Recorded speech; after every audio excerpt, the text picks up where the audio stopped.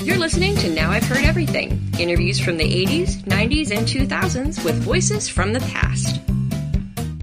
In America, you live in a very free society where information comes out very easily, and British society is a very secretive society, and the most secretive institution of all is the royal family. Journalist and author Andrew Morton. Today on Now I've Heard Everything, I'm Bill Thompson.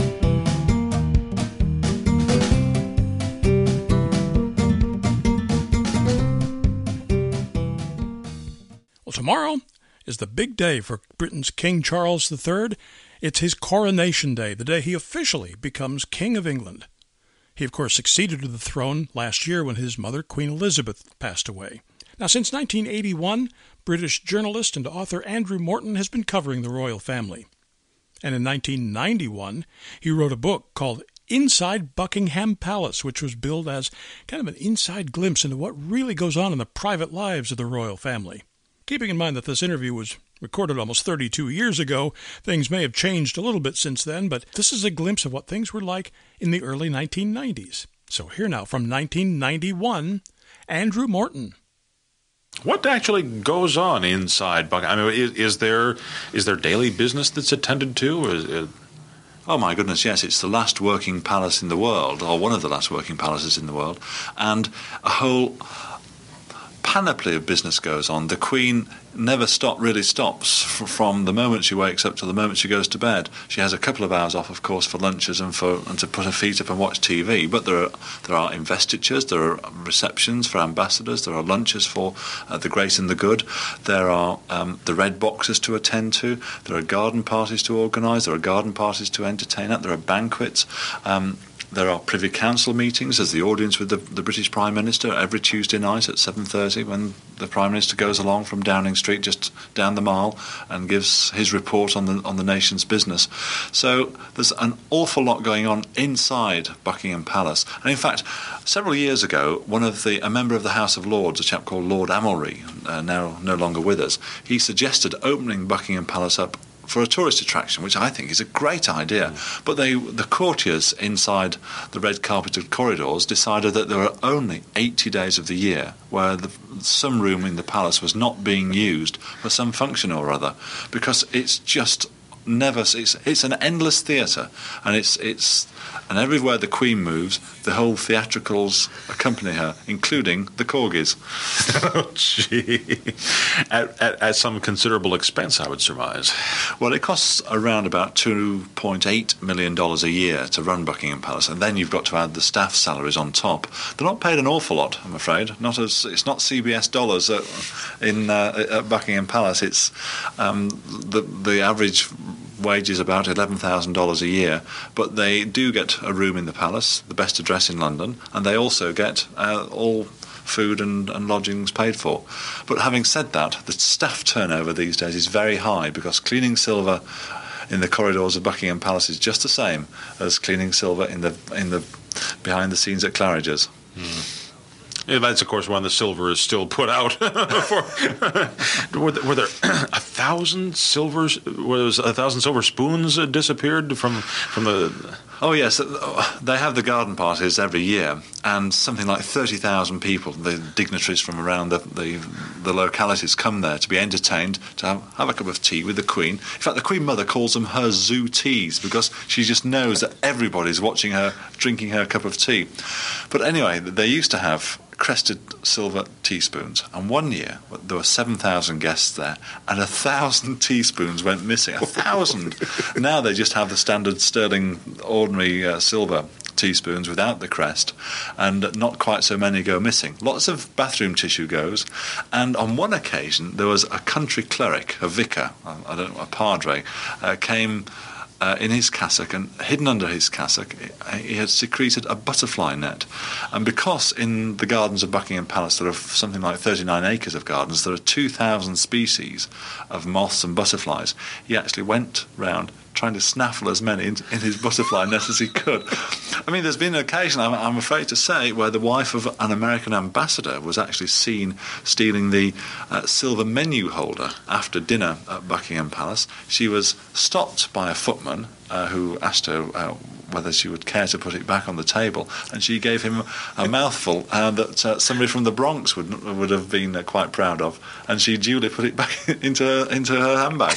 Now, I will not really release the lady's name. I don't want to embarrass her. But you do know it.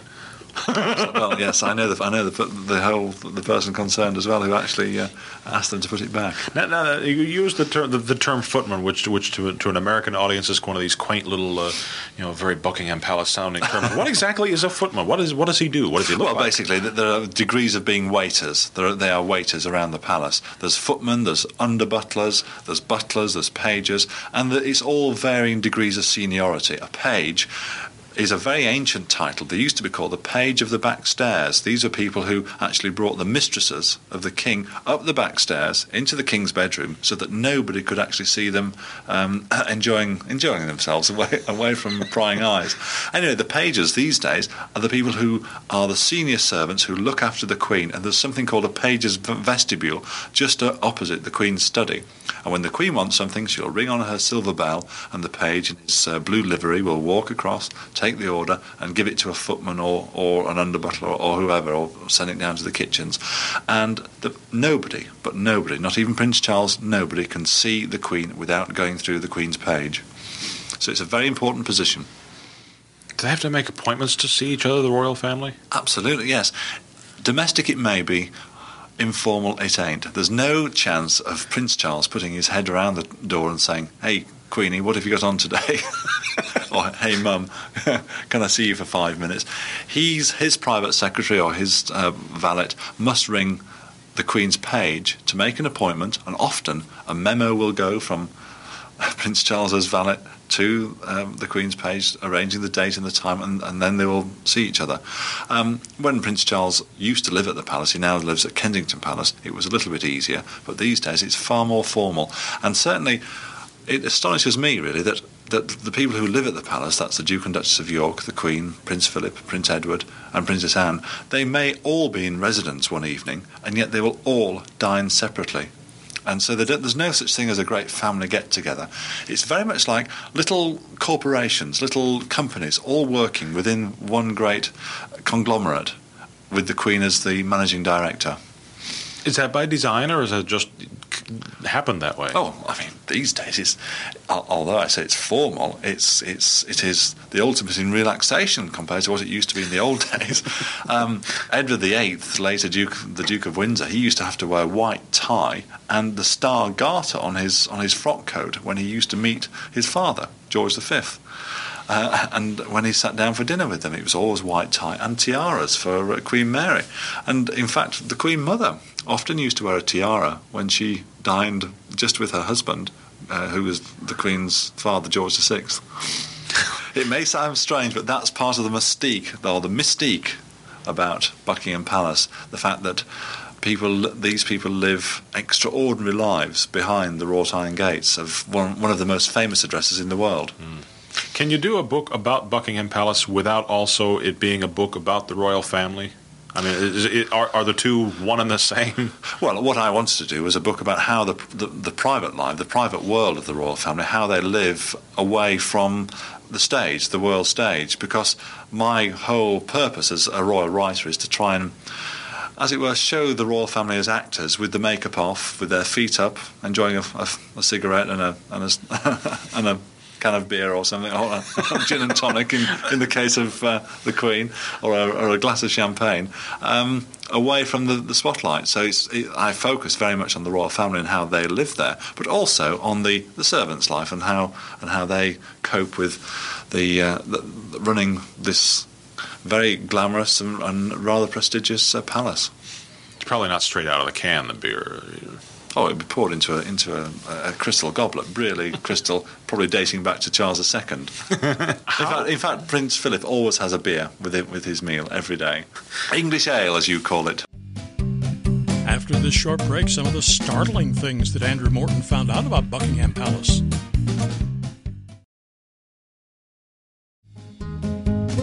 Now back to my 1991 interview with Andrew Morton.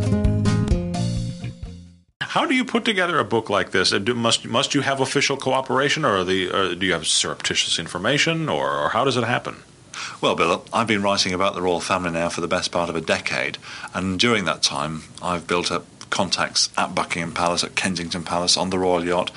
I've got to know many friends of the royal family. I've got to know people who have gone there for dinners, for parties. And so when I was doing the research, I just used this matrix of information and this matrix of contacts and contacted other people, and you just build it up by researching it.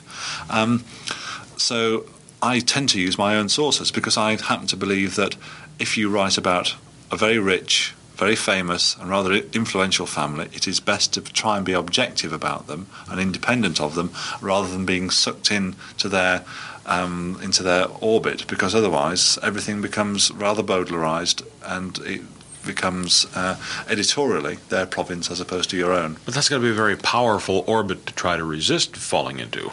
Oh yes, it is. Many broadcasting organisations, particularly the BBC, will relinquish their editorial control over their material in exchange for getting cooperation from Buckingham Palace. Now, that to me, I find is entirely wrong, because I think that for the richest family, certainly in Western Europe, the most influential family in Britain, to have that kind of editorial control over an organisation which prides itself on its independence and integrity, I think is very questionable. And I much prefer to work independently and try and present an entertaining, informative, and I hope accurate guide to the royal family's life, but also a guide where I know that I don't feel as a courtier is looking over my shoulder and saying, this is old boys, how you should do it, and don't write about this, do this, and so on. After all these years covering, do you still find things that surprise you? Absolutely. In fact, this year I've writing about life at Buckingham Palace and writing about the Prince and Princess of Wales. I find the more I get to know, the less I know, and the more of the detail there is, and the huge areas which are just totally unknown territory. I mean, for example, did you know, Bill, that George VI, the Queen's father, wasn't buried for 17 years? He lay interred in a corridor at Windsor Castle. That fact only came out the other day. Now, that kind of thing I find incredible that nobody knows about this thing. Now, if people don't know that, just think of all the other aspects of royal life they don't know. And I really feel that the more I get into it, the more I get to know about it, because it really is a journey into the heart of darkness. In America, you live in a very free society where information comes out very easily, and you tend to forget that British society is a very secretive society, and the most secretive institution of all is the royal family, and it's penetrating that heart of darkness is a difficult task, but it's one which have a great deal of enjoyment in terms of fulfilling. How much of the fairy tale picture do you want to puncture? I mean, if we see some of the warts, if we see how the sausage is made, to mix yet another metaphor into this, I mean, does it destroy some of the image? Well, I think the image is being changed anyway. I think the idea of the mystique and the monarchy is largely draining away, because there are new people, new blood come into the royal family. The royal family now is changing quite considerably. Certainly the younger members want to be treated more like flesh and blood individuals, not princes on pedestals. And I see my job really as trying to explain them as individuals who live human lives in extraordinary circumstances, and with Buckingham Palace in an extraordinary regal setting. If it's so secure, I must ask, how does an intruder wind up next to the Queen's bedside? You're referring to the story of Michael Fagan, the chap who broke in not once but twice into Buckingham Palace. And I must say, Bill, on one occasion, on the eve of President Reagan's visit to the Buckingham Palace lawns, where his helicopter was going to land on the lawns of Buckingham Palace, they didn't know the night before whether they had some kind of Day of the Jackal scenario where a lone assassin was waiting in the attic of Buckingham Palace with his sniper's rifle poised on the leader of the Western world. The second occasion he got in because he just happened to hit the roulette wheel of security. The various trembler devices weren't working. The doors had just been opened. The interior doors had just been opened. The footman was out walking the dogs. The duty policeman, who always sits outside the Queen's bedroom, an armed policeman, he wears carpet slippers, by the way, so he doesn't wake up the Queen as he patrols up and down the corridor. He was off duty, and Michael Fagan was incredibly fortunate to get where he did, because even to get into the Queen's apartments, you've got to use a secret door in the throne room to get in there. And at first, when I was investigating this story, I thought it was an inside job.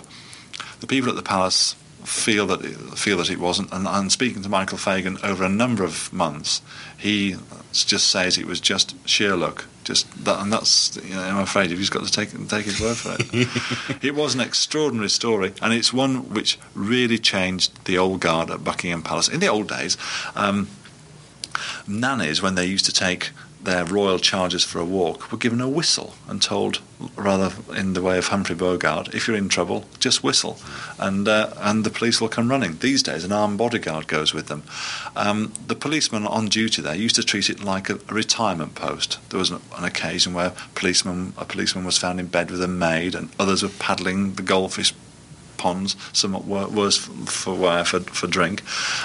These days, it's very much like a fortress. There's a police station there, duly covered up so the Queen doesn't see it when she walks her corgis. There are armed policemen dotted around the palace, and of course there are lots. The sentries these days are armed. They don't walk around with unloaded rifles. And you can get Andrew Morton's book Inside Buckingham Palace by clicking on the link in our show notes, or by going to our website, heardeverything.com. Did you know you can find almost 400 interviews archived at heardeverything.com. We're now in Season 5 of Now I've Heard Everything, and I'm really glad that you're listening. Thank you so much. Would you do me a favor? If you liked today's episode, would you tell a friend about Now I've Heard Everything?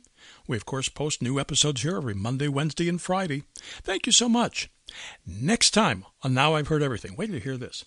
Next time on Now I've Heard Everything, a real-life silent movie star. He broke into the movies 100 years ago this summer. My 1988 conversation with Douglas Fairbanks Jr. I think my first big theatrical hero was John Barrymore, and then closely followed by the whole Barrymore family, Lionel and Ethel and John Drew and all of them. They were my sort of theatrical heroes. That's next time on Now I've Heard Everything. I'm Bill Thompson.